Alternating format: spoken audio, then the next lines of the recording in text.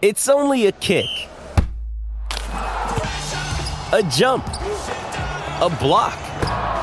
It's only a serve. It's only a tackle, a run.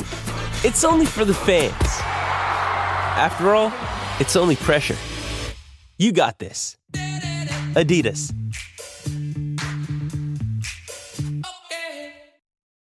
And for the multicultural, you want to play that? It's a brand new segment that we've just... My multi. It's time for multiculture. There it is.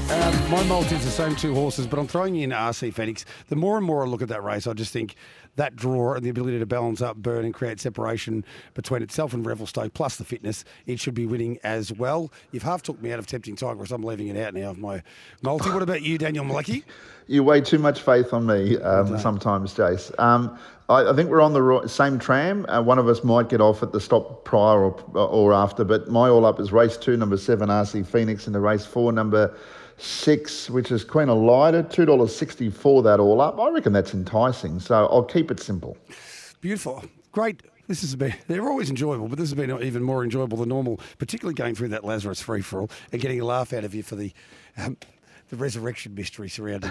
Not enough witnesses. Good on you, Dan. Fun as always, mate. Looking forward to hopefully winning tomorrow night.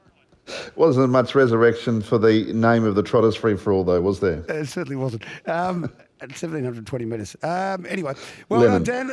We've had fun. Friday form panel done and dusted for another week. Hopefully you enjoy the remainder of the programming on SEN Track, and make sure to tune in to Trots Vision tomorrow night for a big 9-race card at a place we now call Melton Park. Au revoir. Bye-bye. Love yous.